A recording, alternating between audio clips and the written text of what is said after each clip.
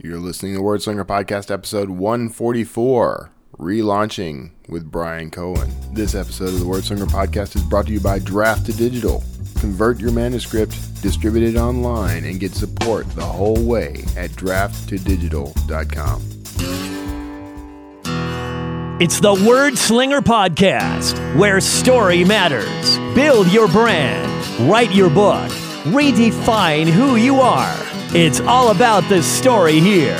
What's yours? Now, here's the guy who invented Pants Optional, Kevin Tomlinson, the Word Slinger. Word Slinger. Hey everybody, this is Kevin Tomlinson, the Word Slinger. I am enjoying a nice little round of really cool weather here in the Houston area. Very cool for March. It's been like the 50s every morning. Cool, but not freezing. That's where we like it. We like it right around there. You always gotta start talking about the weather in these things. So this week I'm talking to somebody I've had him on the show before. You're starting to see me recycle some guests, I know. But for important reasons. I've actually been reaching out to former guests on the show just to catch up, see how they're doing. I thought it might be fun to kind of bring some of these folks back around and, show you the progression of, where we were when we chatted, years ago compared to now. I first talked to my guest, Brian Cohen, way back in episode 55, Ninja Book Descriptions with Brian Cohen. Now, you'll find a link to that in the show note. That was a good interview. I remember that interview. I remember because we were preparing to sell our home, not our car. Although we did end up selling the car. We were preparing to sell our home, and so I actually snuck off to record this episode in my truck, sitting outside of a park, using my phone as the Wi-Fi hotspot and record. And I had my laptop propped on the center console and the microphone clipped to the visor overhead. This was pre-video, so I didn't get any video of this. But it turned out well.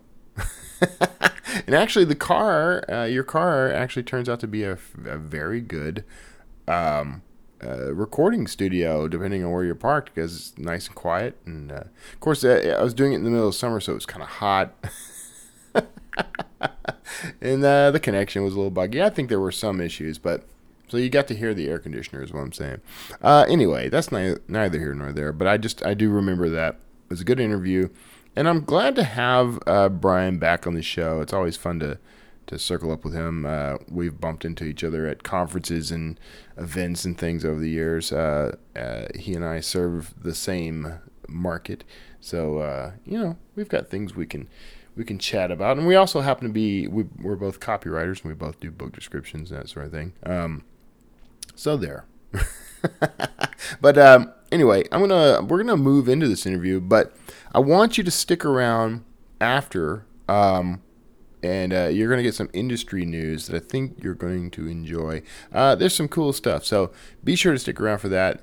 Thanks so much. Now, I do want to say before I get into this, because I'll be announcing this at the end of this episode, I just want to say that there could be a gap upcoming because Kara and I are actually planning to move again. This time we're going to stay put for a while, but I just wanted to let everybody know there could be a gap in episodes as we prepare and get ready for this move. So wanted to make sure I did get this one in before all that chaos started, and there could be other episodes. It just depends on the kind of time I'm going to have, but we're starting to pack now, and I just wanted to let everybody know. So, but stick around after this interview with Brian to get some industry news, and I may even chat a little bit more about the move. So take care and see you on the other side. Hey everybody, thanks for tuning in. You stuck around through the whole music bridge and everything, so thank you for that. Now today I'm talking with a guy, he's actually been on the show once before. If you remember way back in episode 55, we talked with Brian Cohen. He's the author of the Viral Superhero series. He's also a two-time USA Today best-selling author. Love getting guys like you on the show, Brian. So welcome, man. Thanks for coming back. Yeah, of course, Kevin. I'm happy to be here. Thanks for having me. Yeah, man, this is the second time you've been on the show. I haven't been on your show even once yet. I'm just putting that We out. don't have too many interviews. You have to be like real fancy to get on the Sell More Books show, Right. but we'll try to pencil you in There for you go. something in the There you future. go. Guest host. That's the only two words I'm going to say for the on the whole. Okay, All okay. right. It's put to memory. So now, last time we talked, we mostly were talking about your the copywriting and book descriptions and that sort of thing. So, and I hear that's going pretty well for you. How's that business going? Oh, it's fantastic. I'm fortunate enough to have a great cohort with me, Abigail Denard of the Seventh Titan Press. She went from intern of the Sell More Book Show to basically, hey, you're great. Can you help me with everything? Very cool. And so she's helped me with that, and it's allowed us to scale up to, we recently passed 800 book descriptions written for other authors. So Very, very nice. Anybody that's we been know? fun. Can you reveal? Anybody What was we know? that? Anyone we know? Oh yeah, I mean your best friend Mark Dawson. We've got we've worked with a bunch of people over the past. Steve Scott. We've worked with so many. Kirsten Oliphant. I'm just trying to think of names that come to mind. But yeah, I our mean crowd, our folks, our people. the folks, the people we relate to. Yeah, no, but so many people. It's been amazing to work with authors in all sorts of different genres, and to have just that little part of being able to help the process is so Right. cool. Yeah.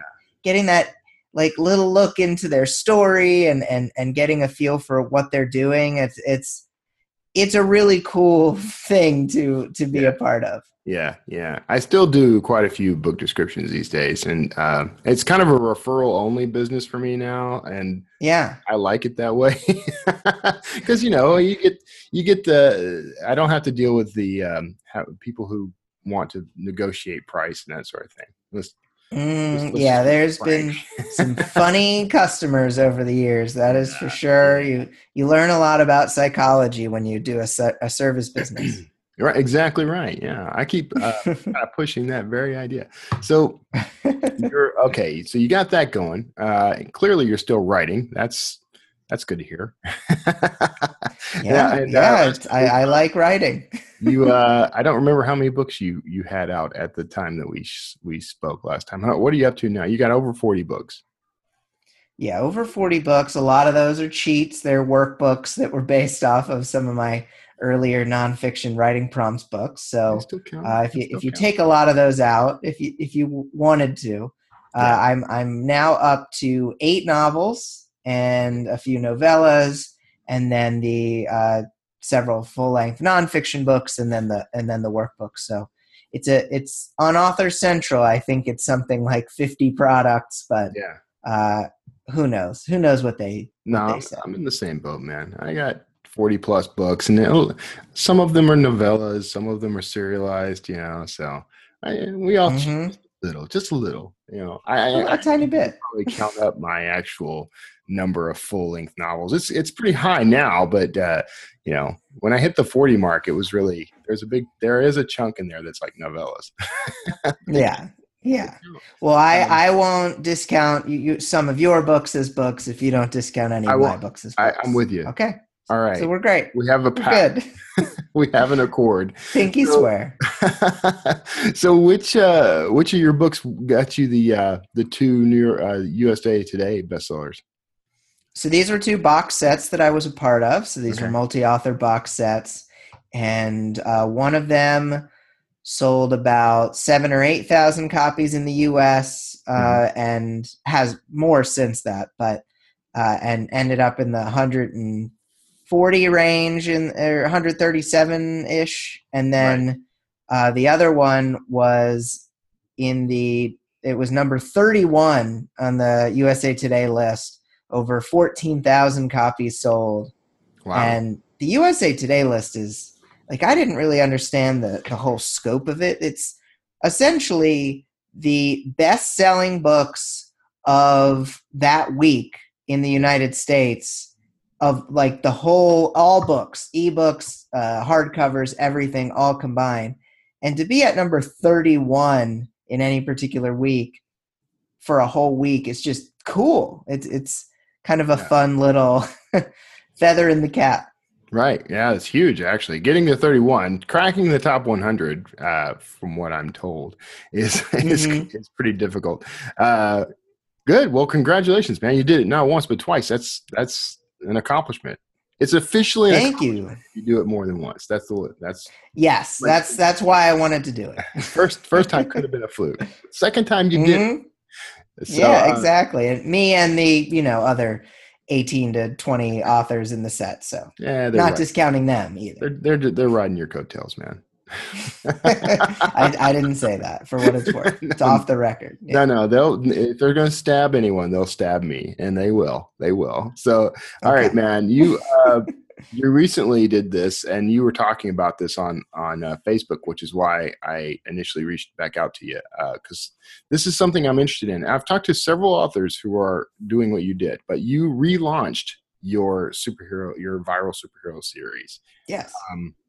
Why don't you? So first, where did it start? What was it like before the relaunch? Sure. Well, it was originally called the Ted Saves the World series, which, of course, I didn't think that World Series was in the title when I did that. So don't end a series with World, or else you're going to have World Series in there. You'll get a bunch of baseball fans, maybe not readers. I don't know if that actually happened, but so.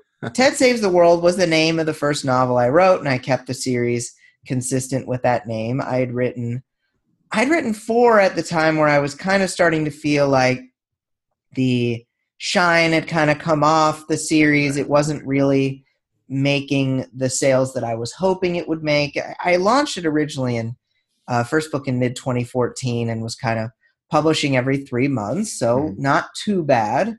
I did end up between 4 and 5 having a longer break, but still, I thought that it could be doing better than it was. Right. And let's face it, you learn some things over the years. You learn, okay, maybe this wasn't the right kind of cover for this genre, which was the case. Mine was kind of darker, more urban fantasy in a way, but not with the right typeface for urban fantasy.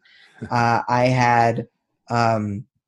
in the first book, there was a bit of Rashomon going on with some time jumping back and forth, which kind of took away the linear narrative there. There were a few problems. And also, that first novel I ever finished. So one could say probably my worst novel starting off that series. And so while I sold a few thousand copies and I was happy with having worked on it, having done it, I knew that it could have been better. It could be better. And with an additional, at least on the first book, 2.5 years of hindsight, I changed things. I changed things up. I relaunched the series. And while it was a challenge, I think that it's been worth it so far. So this was the series that when we talked last time, it was kind of inspired by like Buffy the Vampire Slayer and things like that, right? So did you kind of skew it away from that genre? That's not even a genre, but I mean, kind of that quirky hero, one-liners, fighting bad guys, and goofily chatting at the same time, but also occasional terribly tragic things happening. That's the genre, if anything, of Buffy the Vampire Slayer. Okay, I don't know what the bisect code of that's going to be, but I don't know. Let's not call them. Let's not call bisect on this. But I did not really go too far away from that, but I did fully rewrite the entire first book from cover to cover. Wow. And that was painful. Taking the first novel I ever wrote and reading it first and foremost, that was painful in itself. But then actually having to change it from the beginning. Plot stayed more or less the same. It was just I'd grown as an author from at that point, having written 6 novels. I knew more. I'd learned more. I applied that knowledge to changing the book from the beginning. And that's, I mean, the whole idea of this scares me right now. Okay, but I am thinking of doing this with some of my books, so it's relevant. But So I mean, I know me. I'd hold on to that other copy somewhere. You're like, this is the original, so I'm going to preserve it. Do you still have the original version of the book sitting there somewhere? Well, you can actually still buy random paperbacks that have still floated around on Amazon. I did take it down on CreateSpace. I actually paid my original narrator $1,000 or something that we agreed on. It was around that, because you have to actually have a deal with your royalty split person. Right. To dissolve the contract. Both Right. of you have to agree, and to agree, I had to give him money. And he did a great job. It's just it was going to be a whole new book, and so there was really no point in having it still up. And took it down ebook version. So of course there's that $400 paperback floating around that when you take down a book that someone has a limited edition copy somewhere. But I do have it in paperback form, and I definitely have the ebook file somewhere, I'm sure, on my computer. Yeah. It's good. It's good to kind of have, to be able to look back and see how far you've come. Yeah. Oh, absolutely. No, these are things that are important to know, because we have a tendency as creative people, I think all people have this tendency, but creative people especially, you beat yourself up based on where you are in the now versus where you want to be in the future, instead of praising yourself for being where you are now versus where you were 2 years ago, 3 years ago, earlier. We need to be nicer to ourselves in that respect. And I don't think we're not quite there yet. Yeah, no, no, you're right. We're pretty, authors as a group, we're pretty hard on ourselves, I think. Oh yeah. So you, all right, you got this. So, and I assume you redid your covers. Yep. Covers, brand new. Titles, brand new. And different products. So different ASIN numbers completely. Wow. You did start fresh. Totally fresh. All the reviews gone, everything. Oh, wow. That's the part that would be scary for me, really. I mean, you work so hard to get those reviews. Yeah, but as well as I do that Amazon really favors those new titles. That's true. There's that 30, 60, 90-day cliff. Who knows what it is now. Whatever it is this week, yeah. Yeah, I think it's 37-day cliff right now. Yeah. Well, I wanted to have that 37-day summit first. Yeah. And so I knew that, especially because I had 5 books ready, so I knew that I could release them in short order and get that 37-day cliff on all of them. Yeah. This is what I'm interested in, by the way, is this sort of retooling and then using it, building some momentum with it and using the wave of it to basically do what I have always wished I had done from the beginning. This is your opportunity for that, rubbing the genie lamp, right. Going through whatever Tom Hanks did in Big, except in reverse, whatever Xandor, I forget what that thing was called, but it's really like one of the few opportunities you do kind of have to go back in time with the knowledge that you had, right, and revamp the series as a whole. Yeah, no, that's so recently I pulled my so I started writing thrillers about a year ago. I switched from sci-fi to thrillers. I pulled all of them from wide distribution and went to KU with them as I build a new platform, right? Because I didn't really have that platform. So it was an opportunity for me to start where I tell authors to do things like this all the time, but I mean, it was an opportunity for me to start from the beginning and knowing everything I know now. So there's been some huge advantages to that, because the last time I was here, it was, a struggle trying to figure everything out, and I was overwhelmed all the time. So it's been kind of. The other thing is, I mean, this is just coming to mind right now. I mean, I don't know about you, but 2014 compared to 2017, right. I'm also more stable financially. I can spend a little bit more money on covers. Right. I could spend a little bit more money on the audiobook so I don't have to do royalty share, those sorts of things. I can even, and this is kind of a Chris Fox tip that I'm pulling, call it a Fox tip. I need to do a graphic now. Fox tip with a big fox on it. He did something that I thought was really interesting, doing the box set of the audio, doing that, and I've heard of other folks doing this since, but I'm going to have, it's not all out yet, but I'm going to have a box set audio over 20 hours that's books 1 through 3. Excellent. And because it's over 20 hours, it'll be very appealing on Audible, and I'm hoping that is a real earner for me. Yeah. But that's not something I could have afforded, not something I could have set up properly 3 years ago when I didn't have the funds for that. So that's another consideration.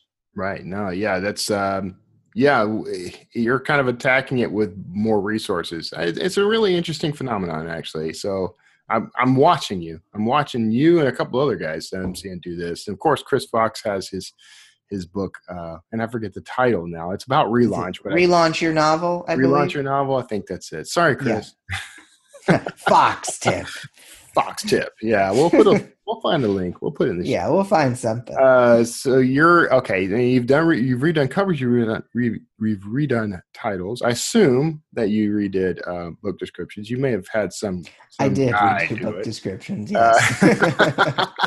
Where was that a dramatic change? I mean, from the original? Not significantly. I'm fortunate in that I think I had a decent handle on it already. I think because in the first book, original first book, I made it pretty evident that one character was a good guy from the beginning. Right. But in this new version, I kind of took the tip. I don't know if you ever listened to my old podcast with Robert Scanlon, The Split, where we actually took over 50 young adult novels, mostly young adult novels, and read them and reviewed them from a reader and an author perspective.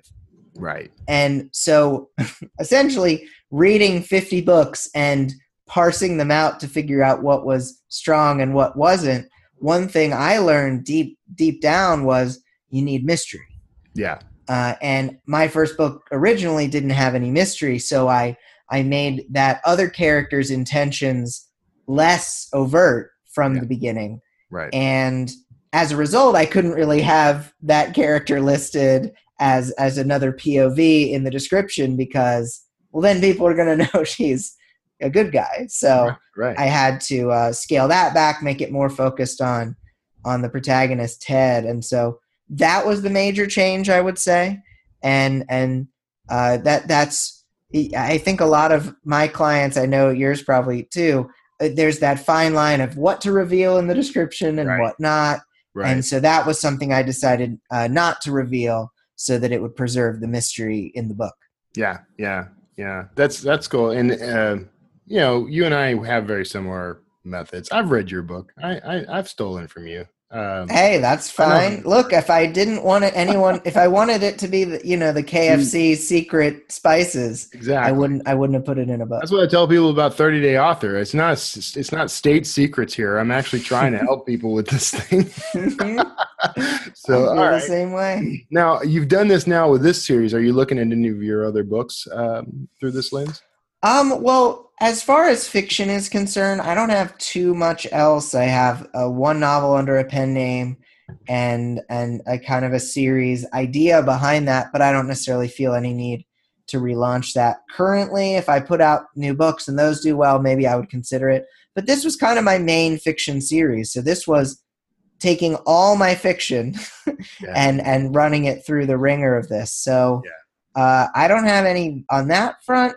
I would consider doing it with my nonfiction, but that would really be a whole different can of worms there. I certainly could try it, and I hadn't even really considered it. So that's an interesting idea for that. But I think that there's a few criteria to probably consider as an author.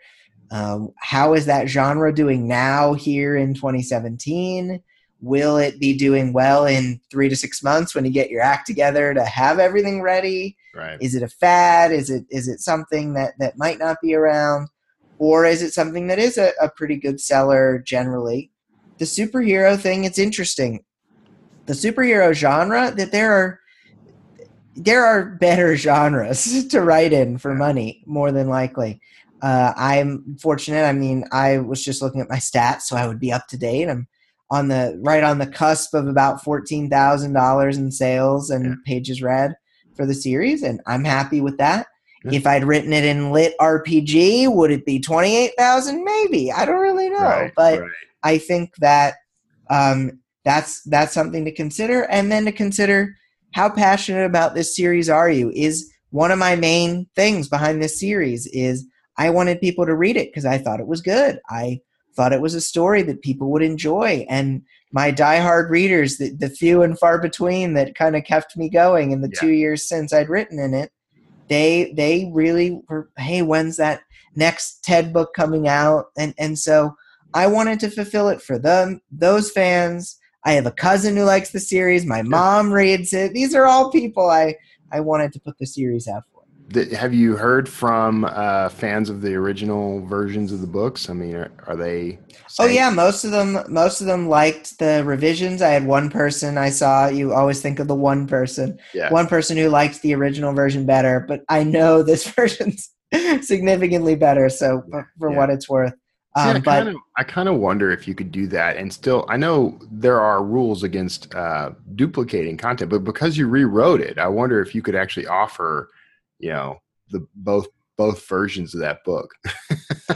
I don't know. That's a good question. I think because it was rewritten from cover to cover, I probably wouldn't have any problem with it. But you're going to get a few reviews. I've got.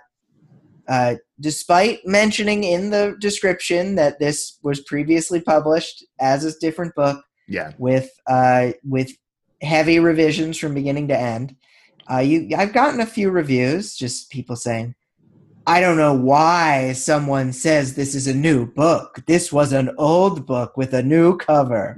Like, like you're really offended by this? Well, if you liked the first book so much, why didn't you buy it? Because I didn't sell that many copies of it.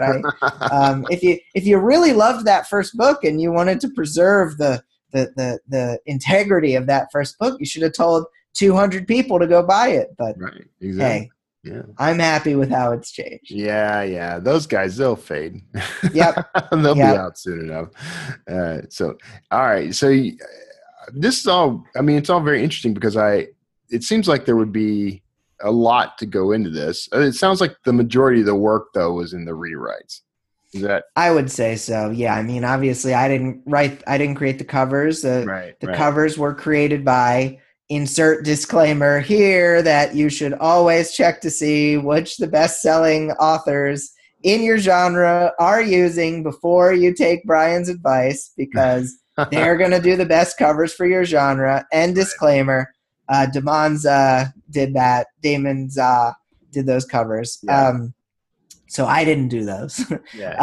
And marketing was on me, but the rewriting was, I would say, the most time consuming part for sure. Yeah. That's and it's funny because when I first started this, that's the part that I would have dreaded the most. But I actually recently ported everything over so that I could start going back and editing and reviewing things from my Scrivener iOS app. Nice. And I thought, for a long time that was going to be very daunting, but actually it's kind of a relief to go back and fix things that I know were wrong. There were, that first Dan Collar book, for example, there are problems with that book that people have called out, even though it won awards and became a bestseller. And, there's these little niggling little things that I want to fix, and I've always dreaded it.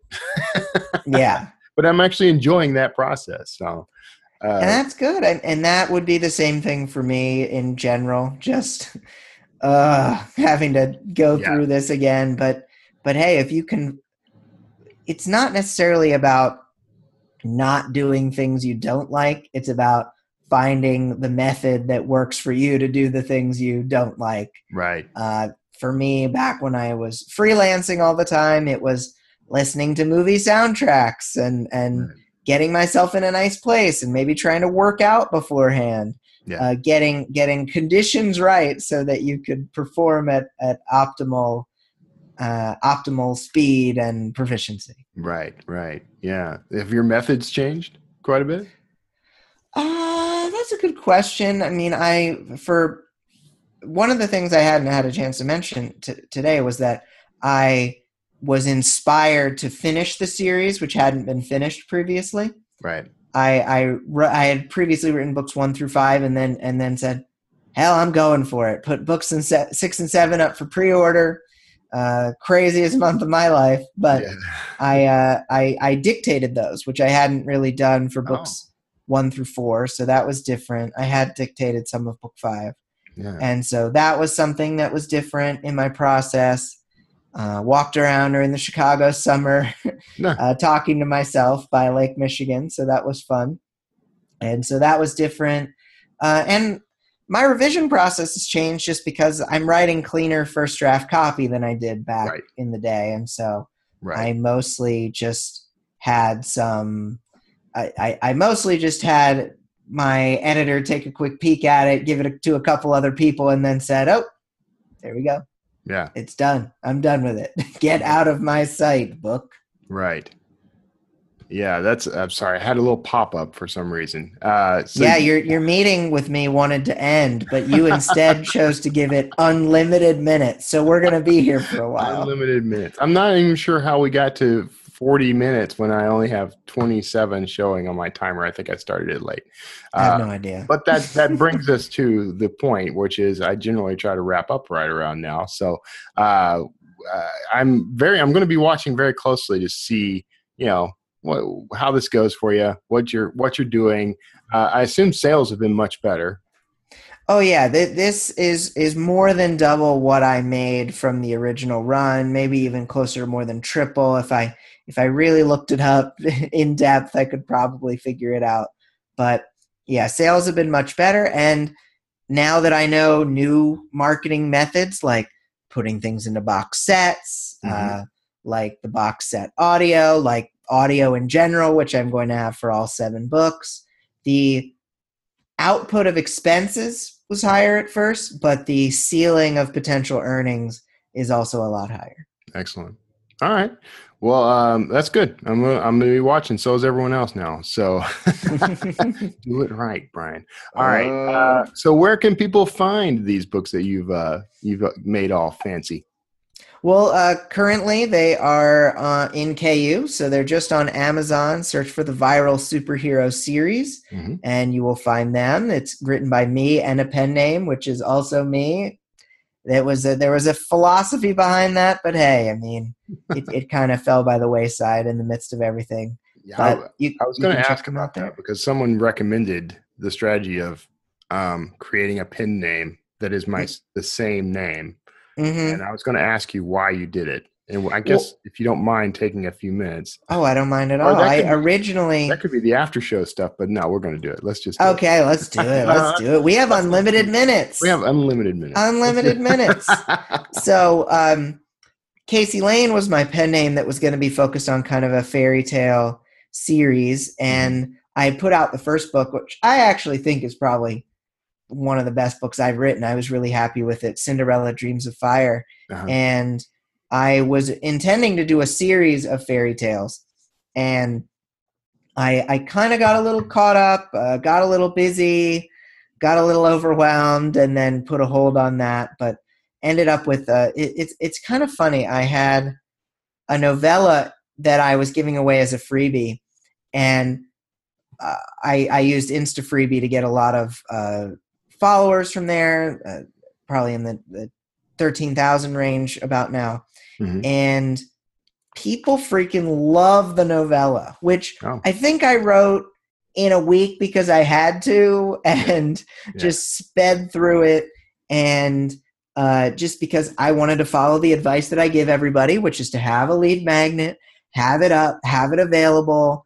And so that someone who is buying your first book as that pen name's first book, they're clicking through and they have something they can download and read. But I think people liked the novella even more than the novel, and they're clamoring to get it on like, where is it on Amazon? I want to review it. Right. And so if there's ever time, I may expand that novella, which is called Snow White's Revenge and has a very Kristen Ritter looking character on the front. Okay. I gave the designer a picture of Kristen Ritter, and he basically copied her, but I think made it different enough. But who knows? If I get a call from Kristen Ritter's agent, I'll take it down. Yeah. Well, yeah. Maybe they'll someone will see that and think, I should make this movie and cast Kristen Ritter. I know. All right. But, okay. Well, let's go. Well, actually, to tie that up, which is why did you do this? Why did you put that name on there too? At the time I was getting the relaunch ready, I thought, well, there's a chance this pen name could take off. If it does, I'll have the cachet of both pen names. Yeah. The pen name and my name. Casey Lane didn't really take off in a huge way, but I already had the cover, so there we go. So I kind of like this, though, as an idea because I still occasionally like to write in a different genre. I could make myself a co-author on these genres. So and use your pull to get people involved. Okay, yeah. All right, I'm on board. All right. Look for that pen name soon, folks. And beyond that, we're going to go ahead and wrap everything up. They can find you in a couple different places online. Where are some of the best places to find you online? You're a podcast host. Why don't I just say, come on over to my podcast, the Sell More Book Show at sellmorebookshow.com, because you can fit in lots of podcasts in a week. You can. And I co-host that show with Jim Kukral, and we talk about the news in the self-publishing industry. We've been told multiple times that people like to go to that show instead of doing the work themselves. And so we save people time, and people like getting time saved. That's right. And I highly recommend the show. I'm a listener myself. So well, thank you for listening. All right, man. Okay, everybody, you are probably hearing the groovy bridge music right about now. You may dance in place at will. And we'll see you on the other side with some housekeeping and other stuff. And otherwise, Brian and I, we're going to go have a little private chat of our own. So see you after this, and otherwise, I'll see you next time. Hey, I'm back. Thank you for being here. Now, if you watch the YouTube version of the Wordslinger podcast, Brian kind of cracked me up because as we were going out of the intro or the bridge music at the end, he started dancing on screen, and so you get to see Brian go and dance a little, and then in the after show he kept it up. So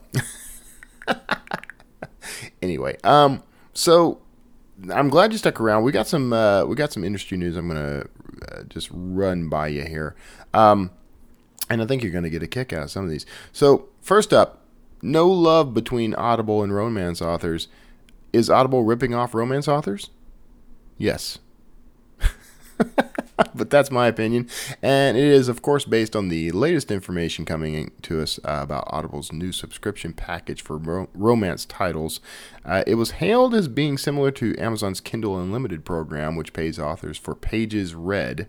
But when KU pays authors something comparable to the royalty, whereas KU pays something comparable to the royalty that a author would normally make when they got a sale, Audible's program is paying only pennies per listen. And compounding this is the fact that the program only pays the author once they've reached a $50 threshold. So a lot of authors could wait years before they ever see a very meager return on the thousands and thousands of listeners downloading their books. Not to mention the return on all the overhead of production, the time, the effort, the money. There's a lot that goes into the production of an audiobook. And these authors, I'm sorry. I'm standing by this opinion. They're flat out being ripped off by Amazon. I mean, Amazon is making money on each of these books via this subscription service. They're paying practically nothing to the people who created this, and they've put a threshold on when the author can receive their payment. I mean, this is just sickening to me. I mean, think about it. If you sell an audiobook through Audible, flat out, you get your royalty cut, right? You don't have to wait 6 months to get it. You don't have to wait 6 years to get it. You might have to wait 90 days. But we've come to accept that as a standard practice among these folks, and there are reasons for that, and it's understandable. But this is just a slap in the face, honestly. If I sound a little pissed off about it, it's because I don't like authors being ripped off. I don't like anybody being ripped off, but I don't like, in particular, indie authors being ripped off by a company that is making billions on their backs. So, anyway, you can find a link to the story about this. I'm sorry.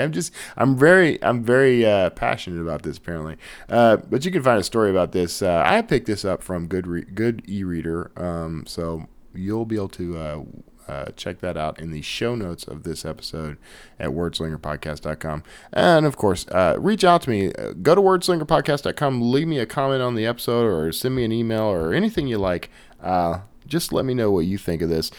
I expect that there are people who are going to disagree with me, have a different philosophical view on this than I have, but whatever, it still pisses me off. So, an uppity author thinks authors should be paid for their work.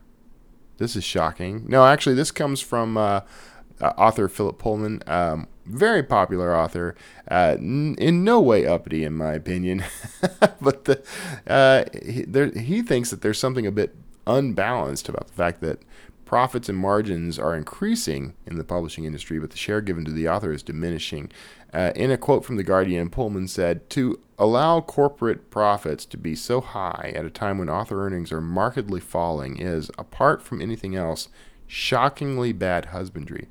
It's perfectly possible to make a good profit and pay a fair return to all those on whose work, after all, everything else depends. But that's not happening at the moment." Now, this would seem a good time to point out that indie authors keep a much bigger share of their royalties. And it's true. They work for it, okay? In terms of marketing and platform building, the disparity between what authors make versus what shareholders and stakeholders make is astounding. It's about 3 times what the authors make for their work. 3 times. A person... Now, granted, they're throwing in some big capital sometimes to own these shares, but they could not invest in that if it were not for the authors. The authors are, in my opinion, I admit, as much a shareholder as someone buying in on shares, because of the time and work and energy put into producing the book, the personal investment on the author. The business could not freaking exist without the author, but the author gets paid less than everybody.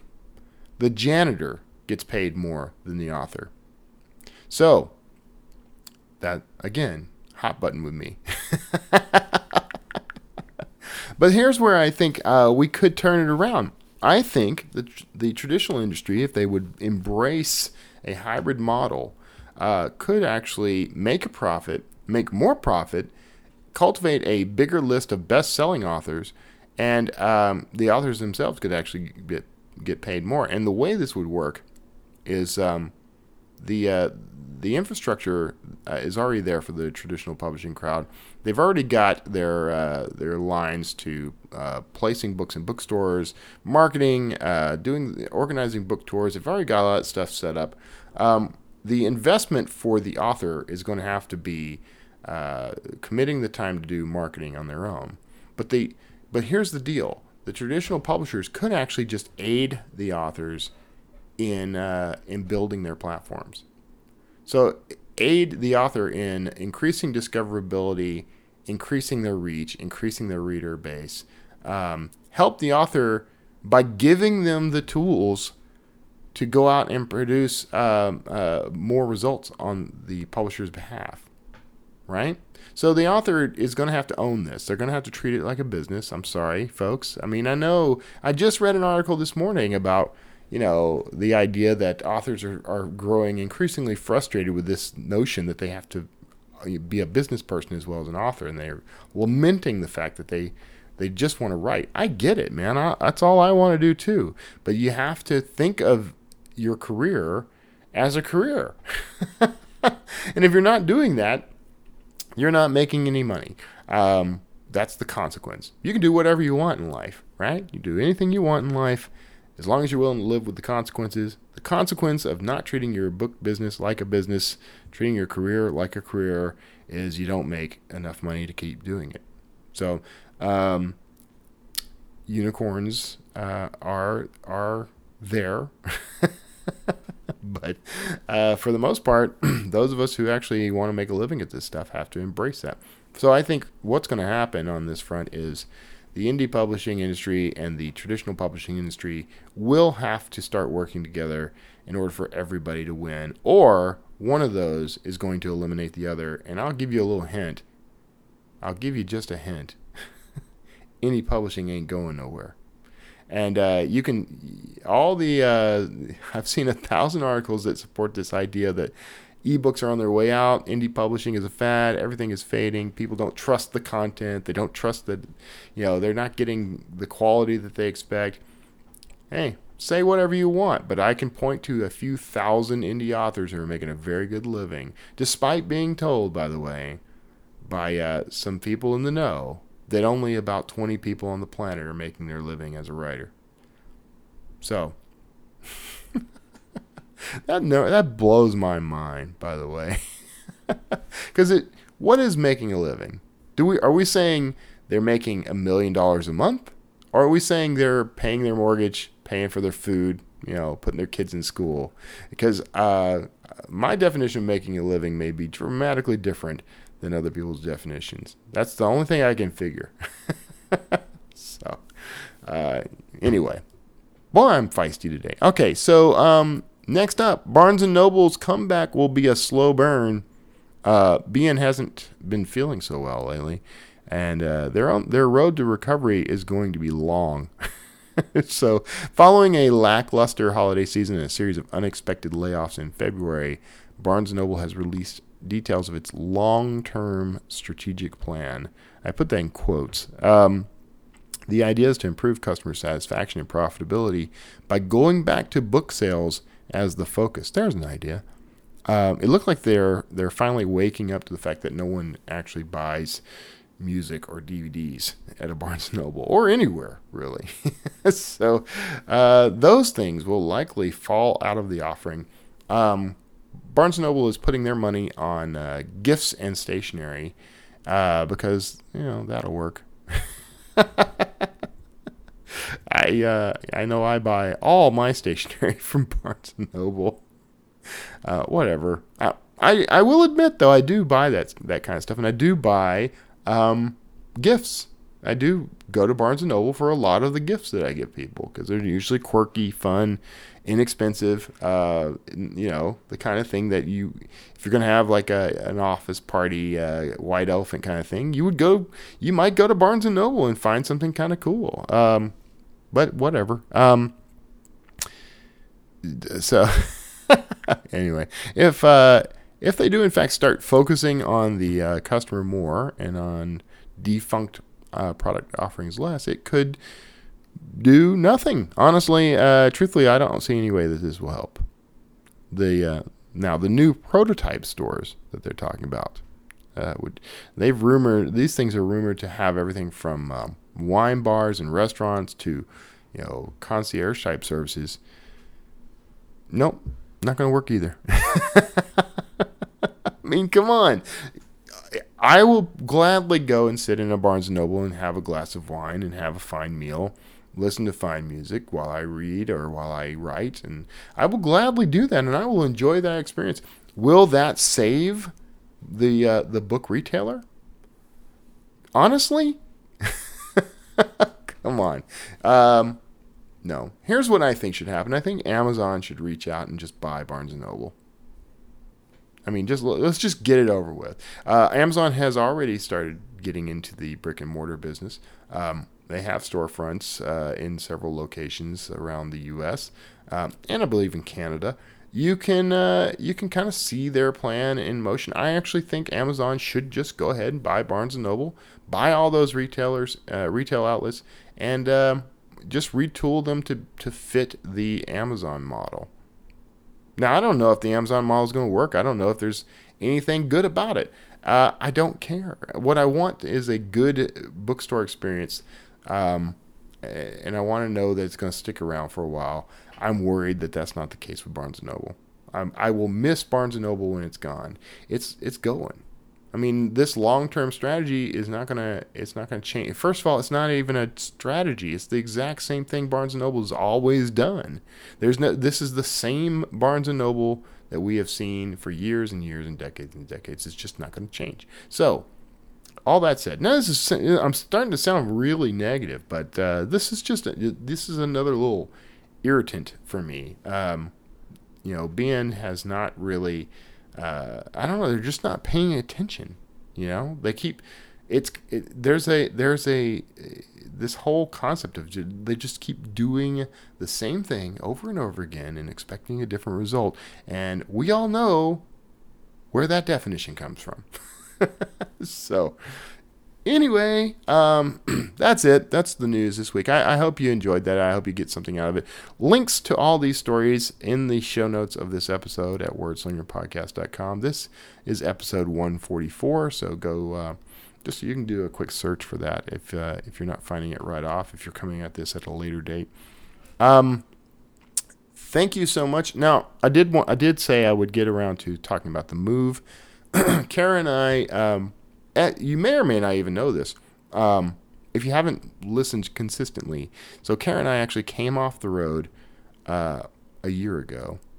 As of April, it'll be a year.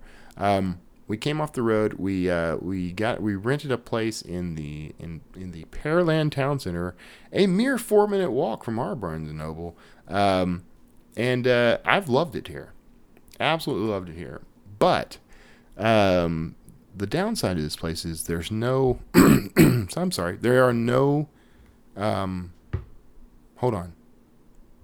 Okay, I'm back with 50% less phlegm. Anyway, there are no 3-bedroom homes in this apartment complex, and as Kara is starting to work remotely a little more often, it's just something we needed. So we are, as much as I love it here, as much as I love the convenience of being 5 minutes away from bars, restaurants, bookstores, you name it, we're going to surrender that advantage, and we're going to move to Sugar Land, Texas. That's where we used to live. We'll be closer to her family and really kind of closer to my family and friends. But we also are upgrading our lifestyle a little. Very nice place, man. It's like a luxury apartment kind of thing. And the plan is we'll stay there for 5 years minimum and then move into a home we'll purchase. If we manage to purchase a home between now and that 5-year goal or 5-year date, we'll move. But that's the last move for me for a while. For the rest of my life, I hope. I mean, I'm kind of done with moving stuff. I don't mind moving me and Kara. The whole RV thing was meant to be us living a more minimalist lifestyle. Turns out Kara's not a big fan. But we're still traveling. We're still doing our thing. We're still nomadic by nature. Going forward, we're thinking we might start looking into buying properties around the U.S. and possibly the world. And we'll see. We'll just see how that goes. We're going to take that a little time. Those are long-term strategies. And unlike Barnes & Noble, our long-term strategies could happen. So I'm so snipey today. Anyway, I hope you got a lot out of this episode of the Wordslinger podcast. I'm going to wrap things up, and we're going to move on. But I do appreciate you coming around. If you'd like to support me in the show, there are a lot of ways to do that. Of course, you can go to wordslingerpodcast.com, click on any of the sponsor links there. You can go to draftedigital.com/wordslinger and sign up for a D2D account. That can benefit me.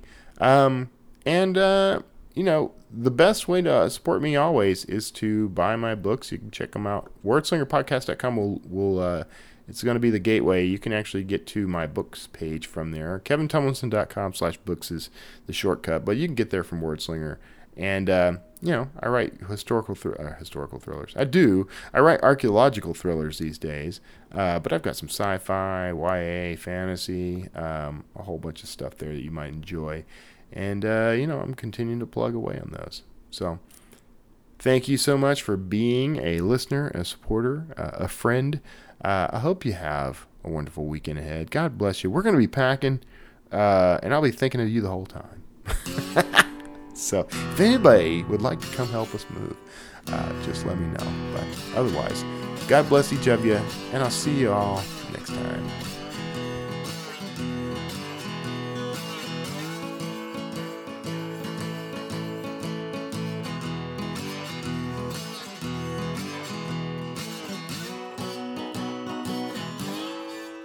Word Slinger.